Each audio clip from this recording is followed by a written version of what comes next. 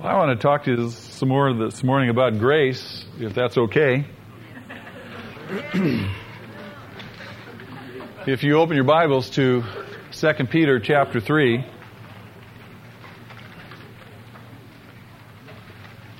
there's a verse there that I want to point to and then just expand on.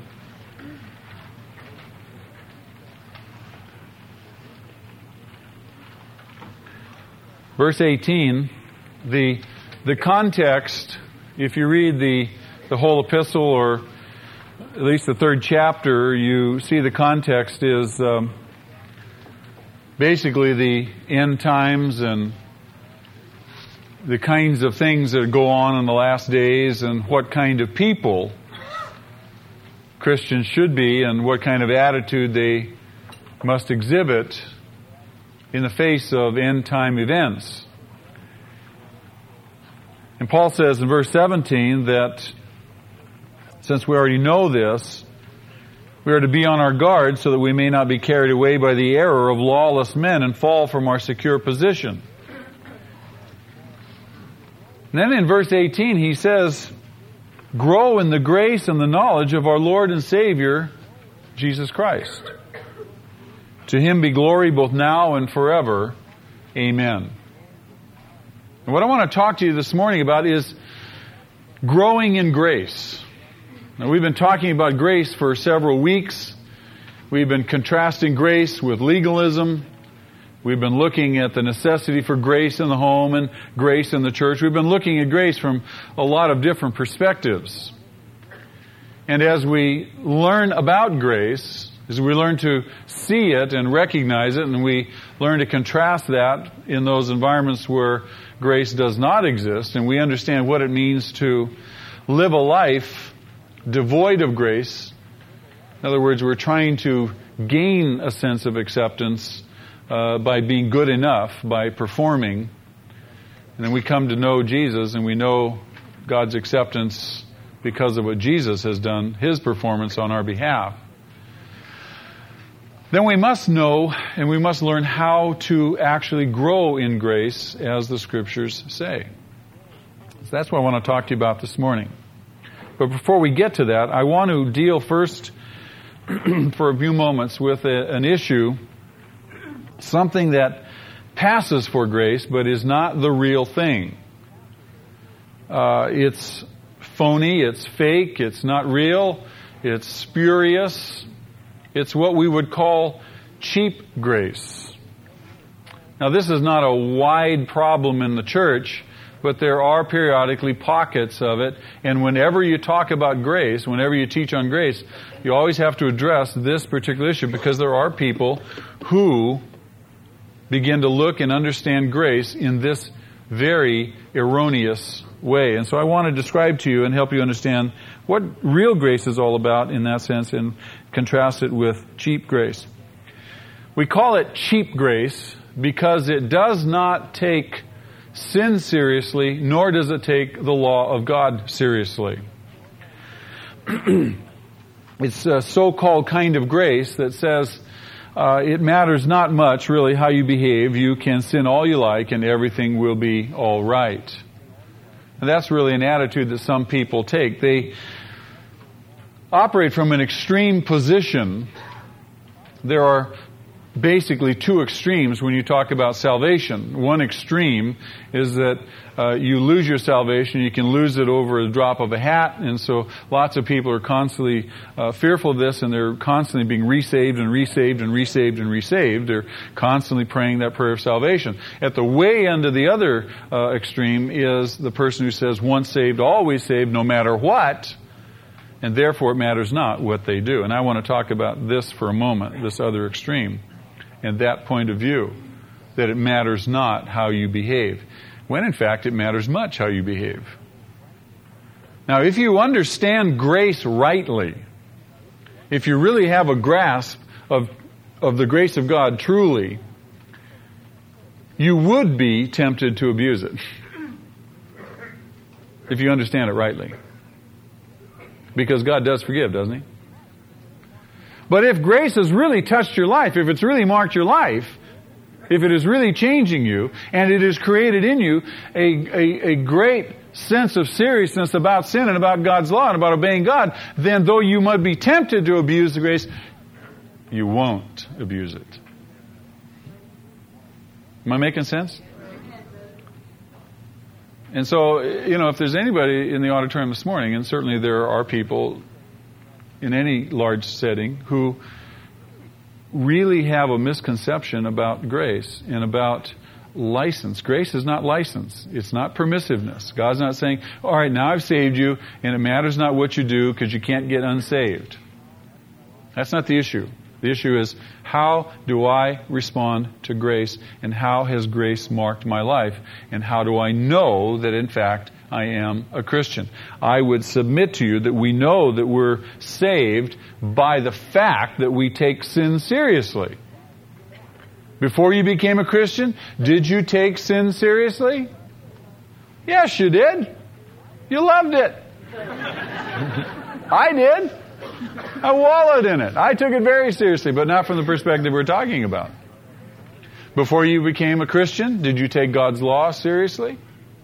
No. Maybe you thought of it occasionally, but you did not take it seriously like you do today. A person who is a Christian, truly born again, takes on God's concerns, and God is gravely concerned with sin and the effects of sin, and He is gravely concerned with His law, that His law be obeyed. If you're a parent, are you not concerned with the behavior of your children? Greatly concerned. And aren't you greatly concerned that your children obey you? Surely. The principle holds true for our Heavenly Father also. And so we take sin seriously, and we take God's law seriously. If sin is trivial, then guess what else will be trivial? Grace. We'll treat it lightly. We'll take it for granted. We will abuse it if we take sin lightly. If we take sin seriously, if it is a matter of utmost seriousness to us, then so also will grace. We will cherish and wonder at God's grace and His changing in our lives. If grace is grace, truly, then it can and it must produce a genuine heart change once it is answered by a genuine and wholehearted faith. God's laid it on the table. He's pouring out His grace, and that grace is received by a genuine and wholehearted faith. And once that grace is engaged on that basis, it produces a change in our life. Powerful change in our life. We only come, in fact, to God's grace because we have seen the urgency of His law. Isn't it urgent that God's law be kept? Absolutely. I mean, how much lawlessness is there in the world? Don't we long for people to come to the Lord and obey Him and do what's right? Is there not an urgency for God's law? Surely. And it's only when we see the urgency of His law, and it's only when we see the awfulness of our sin, by contrast, when the sudden reality of what we ought to be and what we really are, when we're confronted by that great performance gap, when we're shaken to the core, it's only then we go, oh my! And every one of us have had that kind of experience in our life, when we're just shaken.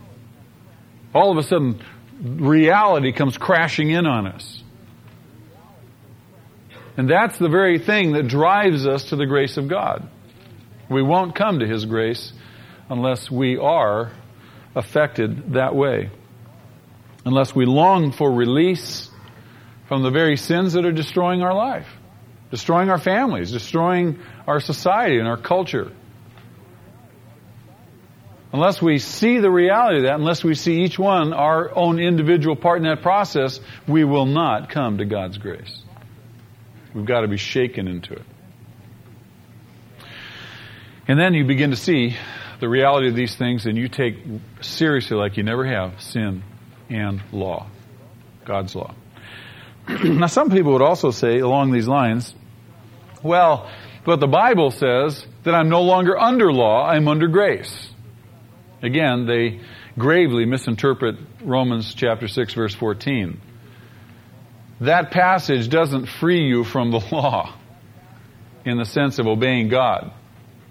Not at all. Grace does not do away with the law. It does away with legalism. And again, legalism is performing to be accepted by God. Keeping the standards just to keep Him liking us. No, grace doesn't do away with the law. Rather, it's through grace that the law is actually fulfilled. You and I can't obey God except for His grace, by His empowering, by His enabling. And so I want you to understand there's a difference between what we would call cheap grace and real grace.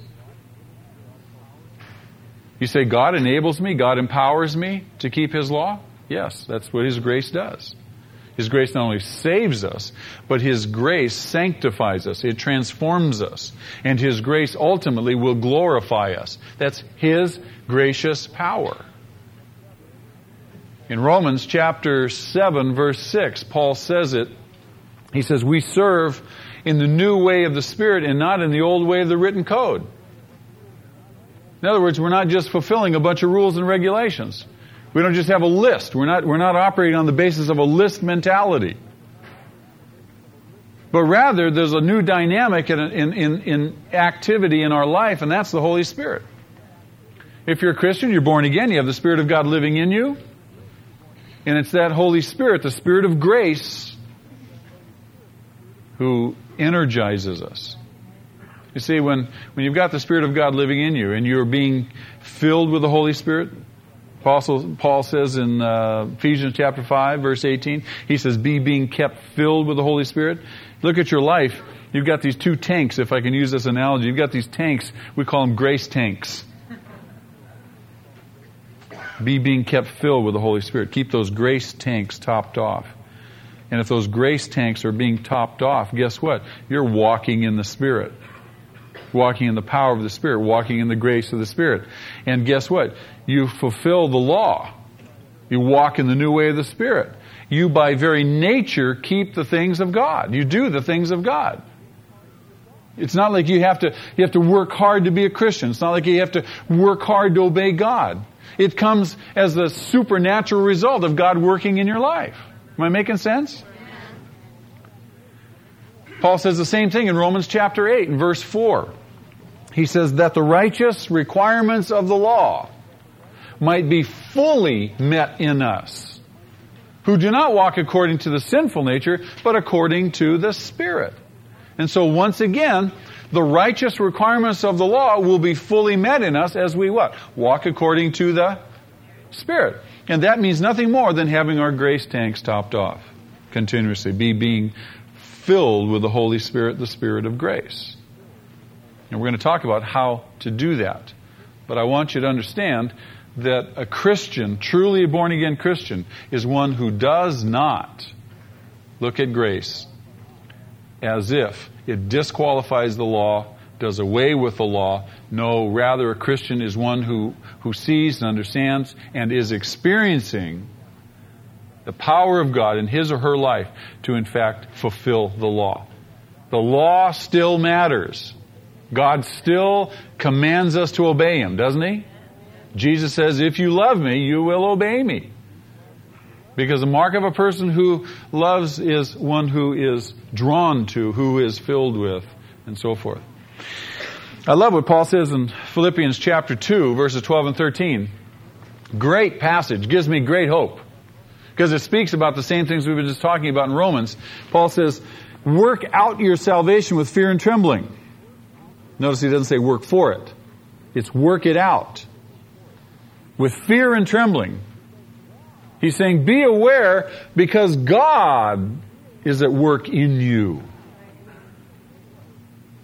And He's at work in you to do what? He's at work in you so that you can want to, so that you can will, you can want to do these things, and you can in fact do them. His pleasure, the things of His pleasure, His will, His law. So God is doing it all. In Peter writes in 2 2 Peter chapter 1, look at verse 3. His divine power has given us most things that we need for life and godliness. No, it's given us all things. It's not exclusionary. God's power has given us all things that we need for life and godliness through our knowledge of Him who called us by His own glory and goodness. You see, God's already done it all. God didn't just come and say, look, I'm just going to crack the door open a little bit. I'll let you have a little foothold in the kingdom, and then you got to push it all the rest of the way open to get in. There's far too many Christians who are living their life that way. Rather than coming to the banqueting table when it's already all laid out. It's already there. He just says, just come and get it. Just come and get it. And enjoy. And be blessed. So understand the difference. Real grace changes you. Real grace changes you. You are saved by grace through faith. You are saved by grace through faith. You are transformed by that same grace. And you are ultimately glorified by that same grace.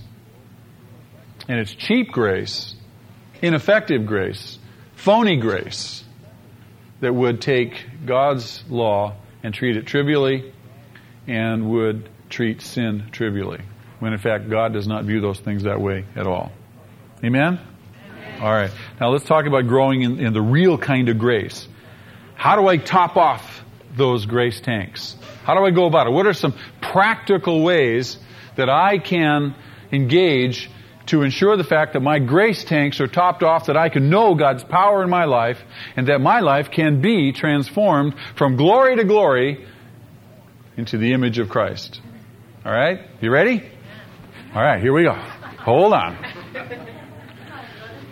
The first thing you want to do is you've got to ask yourself this question: how am I realizing my own personal need for a deeper experience of God's grace? Everybody's got to ask themselves that question. How am I realizing my own personal need for a deeper experience of God's grace? Is there more that I can learn about God's grace? Do I really understand it all? Am I appropriating it? How can I appropriate it and live in it? Am I a good person or am I a gracious person? Is there a difference? Would you say, would there be a difference between being a good person and being a gracious person? I think there's a big difference. Qualitative difference. When we say I'm a good person, we're speaking basically about morality, aren't we? I don't do anything wrong. But graciousness has much more to do with than just morality. It's a whole life attitude. Gracious. I want to be a more gracious person. I want to be a more gracious man. I want to be a more gracious husband. I want to be a more gracious father. I want to be a more gracious friend. I want to be a more gracious pastor. I want to be a more gracious church leader. I want to be a more gracious servant. I want to be more gracious. But if I'm to be more gracious, I can't just sit back and theorize about grace. I can't just talk about it. I've got to do something about it. And the three things that are needed if I am to grow in grace and become more gracious are these. One, I must expose myself to grace. I must expose myself to it. That means I've got to expose myself to not only its message, but also to its influence in my life. And secondly, I must be willing to appropriate God's grace in my life. Make it mine. Take it in. And thirdly, I must be ready and willing to express it. That means to pass it on. So let's talk about those three things, and I want you to understand that all three go on simultaneously, contemporaneously with each other. It's not just, they're not nice, neat categories you all separate out, though we do it on paper, but it's a process, and it's a process that goes on throughout our entire life, every day, over and over and over. We're constantly filling up those tanks, constantly topping off the tanks, constantly topping off the tanks, and this is how we do it. Just like someone says, well, how do I get gas in my car? Well, you drive to the gas station, you get out of your car, you open up the gas tank, you take the thing off the stand, you stick it in, you give the guy your money, you pull the little button, and gas goes into your tank. You see, there's a way in which we fill up our tanks. And this is how it happens. The first thing we want to do is expose ourselves to grace. And the very first place we go to expose ourselves to grace is to Jesus. We want to expose ourselves to Jesus. For John says in his Gospel, chapter 1, verse 14, that Jesus was full of grace and truth. So I want to go to somebody who's full of grace. Not someone who has no grace. I want to go to somebody who's full of grace and expose myself to that person. Where do I go to expose myself to Jesus? Read the red. Read the red. Somebody said, what's he mean by that? Read the red. Get a Bible with red letters, Jesus' words, all in red. Read it, read it, read it, read it, read it, read it. Notice His gracious way with sinners. One of my favorite passages is Luke chapter 19. Jesus engaging Zacchaeus. I love how He engages Mary Magdalene, a woman, an adulteress, a woman, a prostitute, 7 demons cast out of her. How about the woman caught in adultery over in John chapter 8? Jesus turns to her and He says, where are your accusers? She says, they're gone. I have none. He says, neither do I accuse you. Go and sin no more. Oh, boy. I mean, she's standing there expecting that they're going to stone her any minute. He says, neither do I accuse you. Go sin no more. Wow. You think that impacted her life? I think so. Impacts my life every time I read it. I go, yes, yes. Expose ourselves to Jesus. Watch Him. Listen to Him. Saturate our minds with the wonder of who He is and what He does. One who has come not to be served, but rather to serve and give His life a ransom for many. Jesus. We expose ourselves to His life. Secondly, we expose ourselves to Scripture in general. And basically, this means that we read the Bible. And I promise you, if you read the Bible every day, just a part of the Bible every day, it's going to impact your life powerfully. But if you go beyond just reading and you begin to study it, the impact will be even greater. We have what we call eye gates and ear gates into our soul, if you will. But there's also a heart gate. You take the Word in, you read out loud to yourself, you read it, you take it into your eye gate, you take it into your gate, and you'll let it permeate your heart gate. So you hide God's Word in your heart. It's far more than just memorizing it. Far more than meditating on it. It's hiding it in your heart so that it begins to be alive in you. And it begins to affect you and change you. God's Word will do that. It's like food for the soul. And so we want to expose ourselves to Scripture, to the Bible. And when we read it in the light of grace. We read it with lenses of grace, not lenses of legalism. This is a love letter from God. This is a book that He's written to us to tell us how it all works, so it all makes sense, so we'll know Him and understand Him, understand ourselves and our problems and the solutions and so forth. He's saying, read my book. And as we read His book, we take it in, it begins to make all the difference in the world to us. And so we expose ourselves to Jesus. We expose ourselves to Scripture in general. We read it through lenses of grace, not lenses of legalism. It's not just a bunch of rules. This is life. It's food.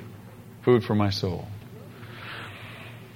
And thirdly, we expose ourselves to relationships with other Christians.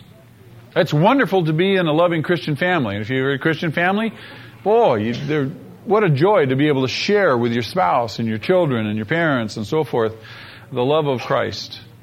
We need Christian families. We need to be exposing ourselves in Christian families. We need to be open to one another in our Christian families. But beyond that, we need also Christian friends, close Christian friends. We need one-on-one relationships where we can talk about things, where we can pray for one another, we can encourage one another. We must have Christian friends. But even beyond that, it's vital for us to be in a small group of Christians. Have a small circle of people, Christian people we meet with on a regular basis. Because just being in a one-on-one relationship is not sufficient to challenge our life and to expand our life and to meet the needs of our life. We must be part of a group, a body. And so a small group is essential to be with on a regular basis. And even beyond that, we must be experiencing grace, the grace of God, even in a large group. That's why we gather together and worship in our large groups. Part of that, is because we experience the grace of God in a totally different environment. I mean, I look around, I see all the sizes, shapes, colors. It's a wonder to me, God's grace in a large group. I'm amazed. People from every walk of life. And I see God's grace manifested in all your lives, and I'm blessed. I'm blessed. I need to be in a large group because just in a small group of people, I can become ingrown. The small group can be ingrown. And the small group needs to be in a larger group because the larger group draws the small group out of itself. In every one of us, and it works its way down. If you're not even in a small group and you're isolated by yourself, moving into a small group is essential because it requires that you be drawn out of yourself. Am I making sense? And the large group gives back to the small group. Out of its resources, it feeds back into the small group and then back on down into those individual relationships and back into the family. So there's this wonderful dynamic of relationship, and the various levels of relationship do interact. And it's a wonder to me how they do it. But I'm convinced that we experience God's grace at all of those levels, and all of those 4 levels are essential. Now, if you find yourself in a small group, or even in a large group, or if you're all alone and you don't have any friends, you don't have anybody to share with, don't be negative and condemning, and don't reject the group, and don't say, oh, bummer, no one likes me, I have no friends, no one accepts me. Pray! God, bring me a friend! Bring me a friend! If that describes you and you're sitting here and you're all alone and you have nobody in your life to share with and you feel unaccepted, unacceptable, and so forth, guess what? There's somebody in this room just for you. That's why I have everybody get up and greet one another. I'm hoping you'll bump into that person. And that's happened. That's happened. These are called divine appointments. I'm not joking. God is about the business of bringing people together, so that they can know His grace in the context of those relationships as they work out those relationships. But don't complain, but rather pray, look around, get involved, and say, Lord, lead me to somebody that I can be a friend to and who can be a friend to me. Lead me to an environment where I can share and they can share with me. Don't just sit there and complain. Be negative. If we want to grow, if we want to know the power of God's grace in our life, we must be willing to be open. Right? If we're not willing to be open, you've just short-circuited the process right there in terms of being able to move on to the next step in terms of appropriating God's grace.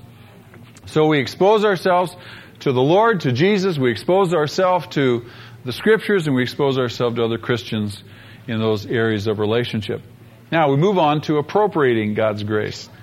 And again, first thing is to recognize the need, the continual need to appropriate, not only just expose, but now appropriate God's grace.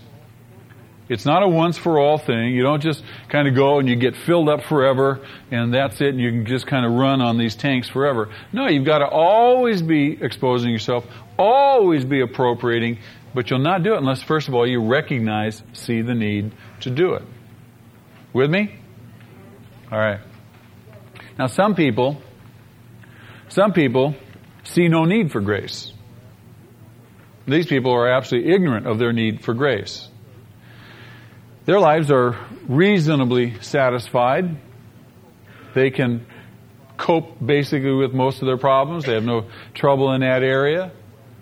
They're relatively well liked. They have no great need for forgiveness, acceptance, those kinds of things. They've pretty much got it together. And so they're ignorant of their need of God's grace. And hence they're not going to be good candidates for what? Appropriating God's grace. I would suggest that individual, look, you probably need to go and examine God's law a little bit more closely and see the performance gap. See where you really are. Because it's only with that kind of impetus are you going to be very, very aware of your need for grace in your life. There's a second group of people. These people are very, very complacent. They take grace for granted. They're at the other end of the extreme, if you will. They say, oh, of course God is gracious. So what's new? No need to get all excited about it. I've had people come and talk to me and say, you know what? When are we going to finish this series on grace? Move on to something a little bit more exciting. So, okay, we'll move on to tithing.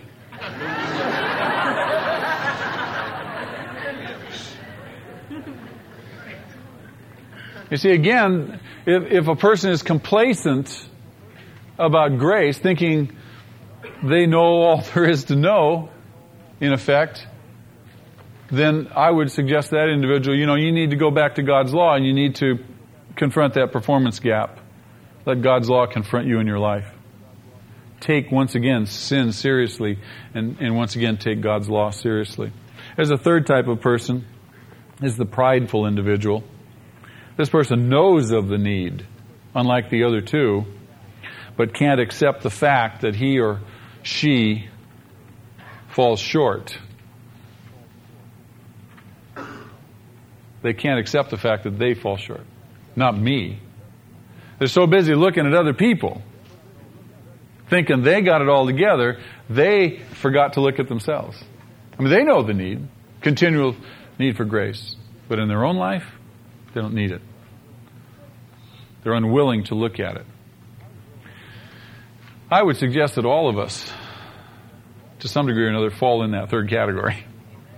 I know I do.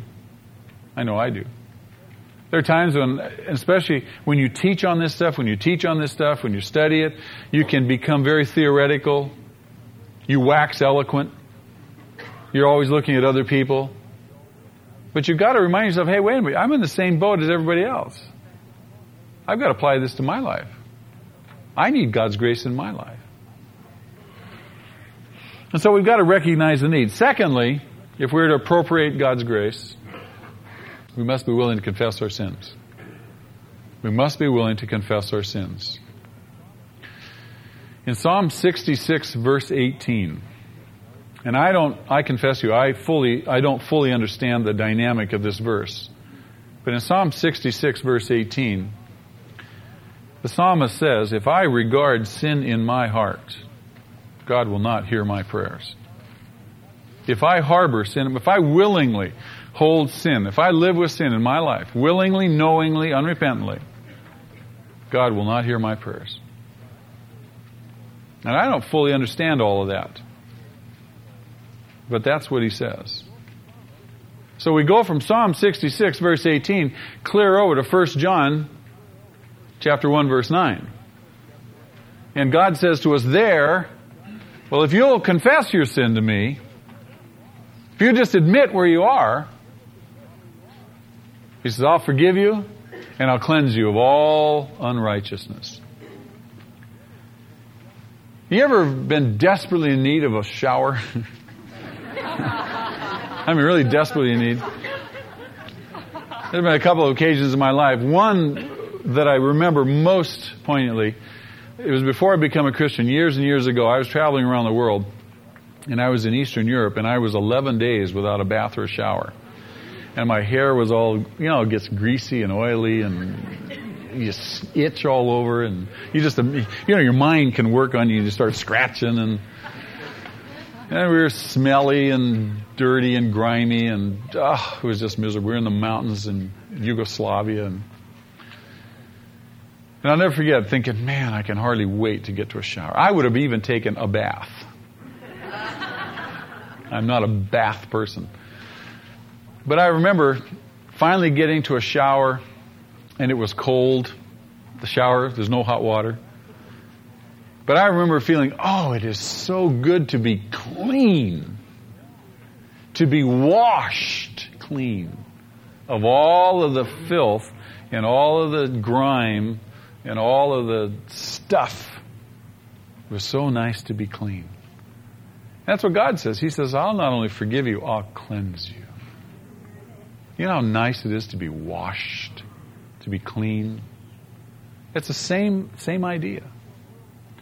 And so if we'll confess our sins, God says, I'm faithful, I'm just, I'll forgive you of all unrighteousness.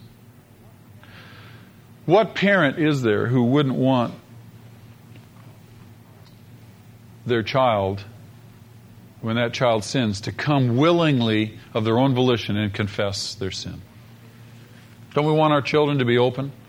Don't we want our children to view us as really an environment of acceptance and grace and mercy, that they can come and they can say, Mom, Dad, I sinned today. Sure. But if they don't view us that way, then chances of them coming willingly on their own, by their own choices, are slim to none. And Slim just left town.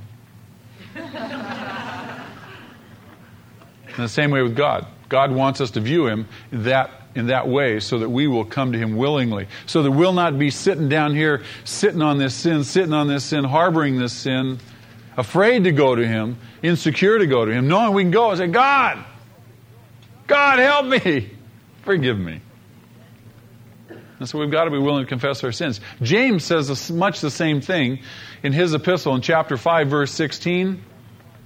James says, confess your sins to one another and pray for one another that you may be healed. You know what he's talking about? That you may be healed. It's by God's grace that we're healed. And healing, he's talking about a broad spectrum of healing. Healing in every manner. What area of life needs to be healed? If I'm harboring sin in my life, if I'm unwilling to confess it, if I'm unwilling to be open, how can I expect to know God's healing in my life? He says, come and let me heal you. And by that confession, we are in fact appropriating His healing grace in our life. His restoring grace in our life. His sanctifying grace, His transforming grace in our life. And when we do confess, it must be sincere, genuine. It can't be feigned, it can't be fake, we can't just be performing again. And it's got to be real. God, I am sorry. I am truly sorry. The kind of sorrow that leads to genuine repentance, that brings salvation or healing. And thirdly, to make sure that I'm appropriating God's grace, it's important for me to constantly reaffirm or remind myself that God is gracious. Sometimes we just project right back onto God, even though we understand He's gracious up here. In our hearts, sometimes we project right back onto Him the motives that we experience in the world, the ways of the world. Is the world gracious? No. You go back to work tomorrow, and you go back into a world that is far from gracious. You go back into the same old mode of what? Performing. Trying to get people's approval, trying to get people's acceptance, trying to avoid their rejection, trying to avoid their condemnation, trying to do all you can to be acceptable. And living in that world day after day after day, it's vital that we stop and we say, wait a minute, God is not like that. So we don't project the world's ways onto Him and look at Him as if we must also be back performing for Him in order to be acceptable. Because it's easy to slip back into that mode of thinking. I do it. I find myself performing for God, just not even thinking about it. In a way that says, if I fail, oh man, and I just jump all over myself, condemn myself, whip myself. And that's not at all what God desires. So I've got to remind myself, wait a minute, God is gracious. God is gracious and merciful. He understands I'm just dust. And when I fall short, He just wants me to come to Him, get it all cleaned up, get it all cleared up. He's not waiting to smack me with His club. Fourthly, in appropriating God's grace, I must also remember to live in conscious fellowship with Him. Practice His presence moment by moment. God's already come down from heaven. He already lives in me. Every place I go, guess who goes with me? God. Wherever I am, God's with me. Sometimes I forget that. God is with me. He listens to every word I say. He sees everything I see. He observes every activity of my life. He's with me. He's with me. I don't pray, God, come down, come be with me, be with me. He says, I'm already with you. Calm down. I'm already with you. Oh, that's right. That's right. He says, I promised I'd never leave you or forsake you. I'll be with you to the end of the age. Oh, okay. So I've got to be aware of His presence, practicing His presence in my life moment by moment. And I do that by talking to Him. Remembering He's with me. I talk to God. I talk to God every day. I talk to Him in the shower. I talk to Him when I'm laying on my bed. I talk to Him when am I getting up? Am I going around? Every place I talk when I'm driving, I talk to Him. I'm laying in my bed at night, I talk to Him. I talk to Him all the time. My wife's talking to me, I talk to Him. I do, because I'm not a good listener. It's like, God, help me to be really engaging here. When people talk to me, I talk to Him. I said, God, help me. When people talk to me after the service, I get lots of people coming and talk to me. That's wonderful. That's what I'm here for. But sometimes I'm real distracted, and there's people rushing back and forth, and people saying hi and reaching in and wanting to say so, and I've got to really engage that person who's talking to me, so I'm saying, God, help me to engage this person. So no matter where I am, I'm talking to God. I'm talking to God. And I'm talking to Him as my Father and as my friend. I want my son to talk to me. I want my son to talk to me. But invariably, when I go to him and I say, talk to me. That doesn't work? Yeah. It's real artificial, I said, well, how's your day been? Well, it's been okay, Dad. How'd you do with Mom? Oh, I did okay. Can we go outside now? No, I want to talk. What do you want to talk about? Well, let's just talk about stuff. That's doesn't work. You know what I found that works? I'll find him when he's all by himself. If I'm at home and he's at home at the same time, and we both have some free time. Like the other day, he was up in his room, and he was just reading. And so I went up and I just kind of laid on his bed. Didn't say anything. Just said, can I come be with you? He said, sure, Dad. He was just ignoring me. But I didn't say anything. I was just laying there watching him, loving him and going, oh, this is good. This is great. And then all of a sudden he puts the book down. He comes over to me. And if he knew I was telling you this, he would be really embarrassed. He snuggled up to me and he'd just start talking to me. I mean, he's talking to me, and I'm going, oh, man. I mean, he's just talking about everything under the sun. It was great. You see, God just wants us to kind of snuggle up to Him and talk to Him. And just talk to Him. He doesn't bug us. He says, talk to me. He's always here. He's always here. He's always here. He's our Heavenly Father. And I talk to Him as my friend, not my enemy. God spoke of Abraham. He said, Abraham is my friend. And we are Abraham's seed. And hence, we are also God's friend. And He has talked to us far more than He ever talked to Abraham. He's revealed much more. He says, shall I hide anything from my friend Abraham? No. He has not hidden anything from us. He wants us to know and understand His will as much as we're willing. So I talk to Him. Not only do I talk to Him, I listen to Him. I try to learn to listen to Him. I listen to Him as He speaks to me as I read this book. There are verses that jump off the page at me. Invariably. They go, whoa. God's talking to me. God's talking to me. God talks to me generally. Even if something doesn't jump off the page, I'm just reading. I'm going, that's wonderful. Oh, that's great. I better reread that. I just can't remember what I read. You do that too? But God talks to me through His Word. This is the predominant place where God talks to me. There are a couple other places. There's another place, is that still small voice we talk about. You have to be real careful when you hear voices. Or when you have impressions or promptings. Because there are other voices. There are other impressing beings. And so you've got to be discerning when you sense something, someone is talking to you. You got to always go back to this book and say, is it here? Is what I heard over there, does it contradict what I know from here? Or if you're not too sure, then you've got to go to some other more mature, biblically literate Christians and say, I've been thinking some things, and I'm wondering if God's talking to me, and then you share thus and such with them and say, help me. Is this God or is this somebody else? You got to discern. Because there are those competing voices, and the Bible does say there's wisdom in much counsel. So don't be afraid to get some counsel. And there's a third way in which God talks to us. He sends other people to us. Sometimes they are knowledgeable vessels, and sometimes don't even know God's using them. You ever had that happen? Someone comes in and just talking to you, and they're just talking, and all of a sudden you're going, wow, God's speaking to me. He's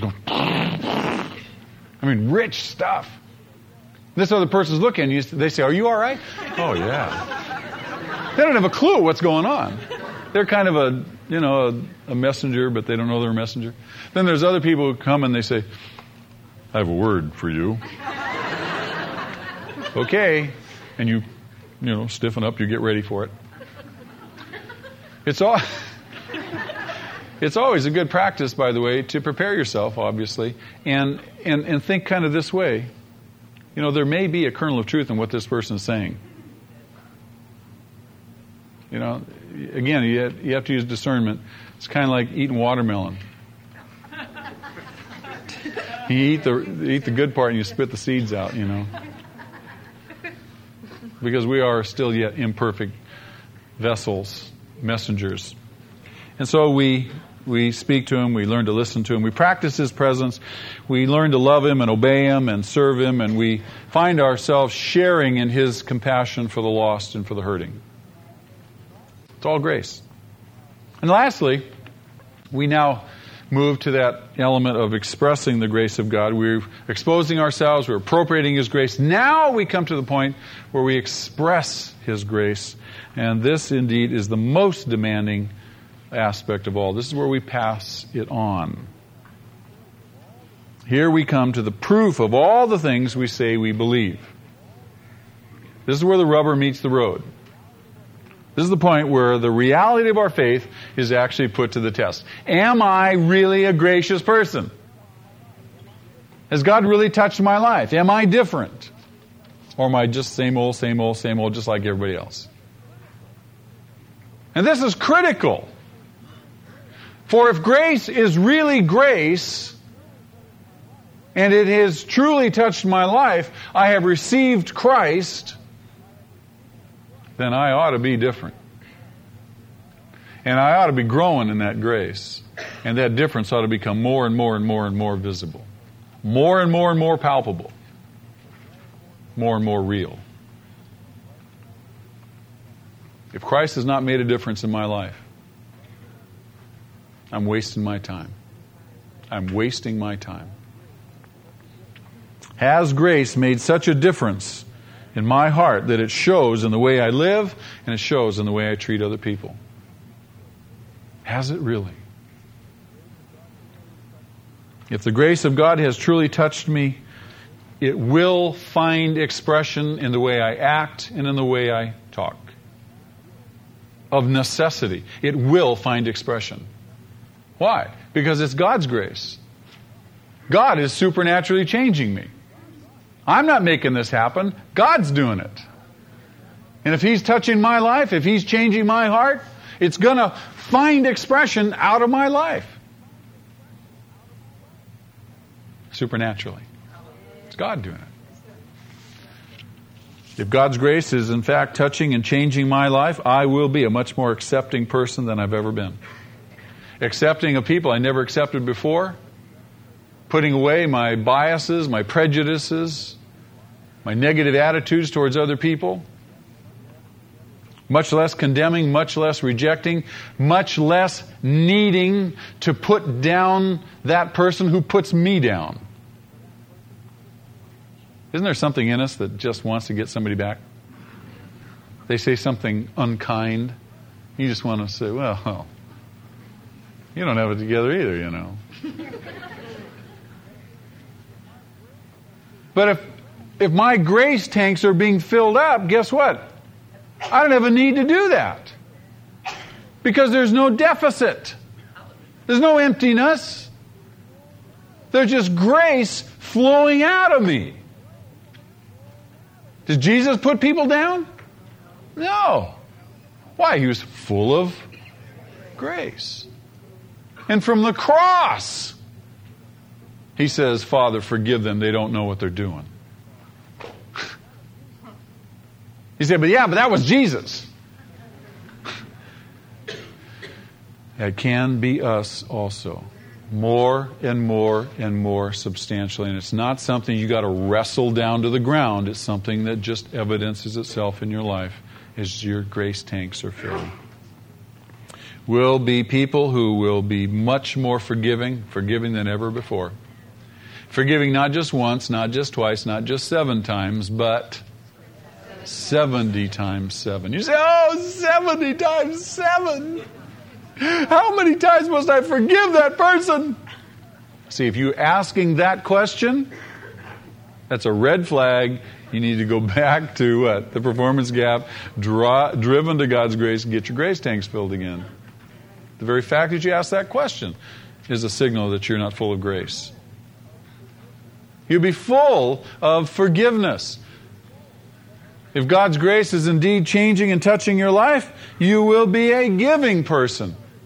Giving of your encouragement. Do you know that it's one of the hardest things in the world to genuinely encourage another person? Encourage. That doesn't mean just to be sympathetic. Encourage. We don't naturally encourage people. Why? Because we don't want to see other people get ahead of us. And if we encourage them, they're going to get ahead of us. It's okay as long as they're behind us. Maybe up even, but not ahead. But to encourage others to go ahead? Are we teaching our kids? Are we training and encouraging each other to always be last? Or to be first? We have a whole society that's immersed in competition. Be first, be first, be first, be first. And Jesus said what? The first will be last. But the last will be first. Do you see? And so, if we're being touched and changed by God's grace, we're going to be encouraging others. No, you go ahead. You be first. Let me encourage you. Go ahead. You have the best seat. We encourage others. And it won't be a difficult trial for us. We'll be willing to give encouragement, give our witness, give our money, give our concern, give our time, give our love, give our very selves. And guess what? That giving will be without reservation. It will be without hesitation. You won't have to think. It'll just come naturally. It'll just be there. you ever looked at giving people and you're just in amazement? You go, how can that person be so giving? You just marvel at that. I do. I'm not a giving person by nature. I'm very selfish. And yet I want to be a much more giving person.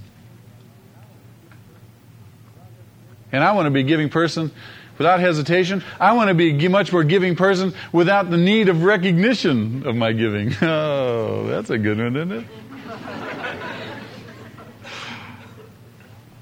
I don't want to be longing for people to say, oh, you gave so much. I mean, it's nice to have people say that, but I don't want to need people to say that. Do you understand the difference? If grace is touching my life, I will be a much more giving person. Jesus gave himself freely for us so that we might freely give ourselves to others. It's the bottom line. It's the bottom line. So, I leave you with this question. Is grace changing your life? Is grace changing your life? Is grace changing your life? Are you becoming a more gracious person? The Apostle Paul said farewell to the Ephesian elders. Luke records it in Acts chapter 20, verse 32. Paul says this, and I commend you with this same address. Now I commit you to God and to the word of His grace, which is able to build you up and give you an inheritance among all those who are sanctified. I commit you to God and to the word of His grace, that you may be built up. God, thank you for your grace. Thank you for your word, which reveals it. Thank you for your Spirit, who makes it real to us. Thank you for the hope that we have, that, Lord, we can be different, more different each day. Keep us mindful, Lord, of our need to be full of grace, to have these grace tanks topped off. We love you this morning, and we thank you for the privilege of being in your church, part of your family.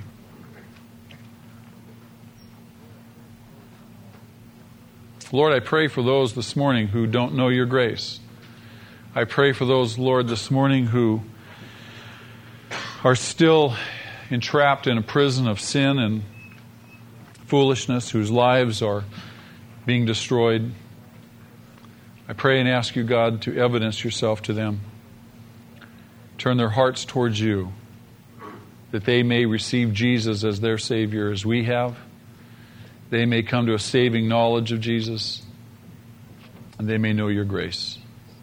Help them, O God. And I ask in Jesus' name. Amen. Let's stand and sing before we dismiss. One more song.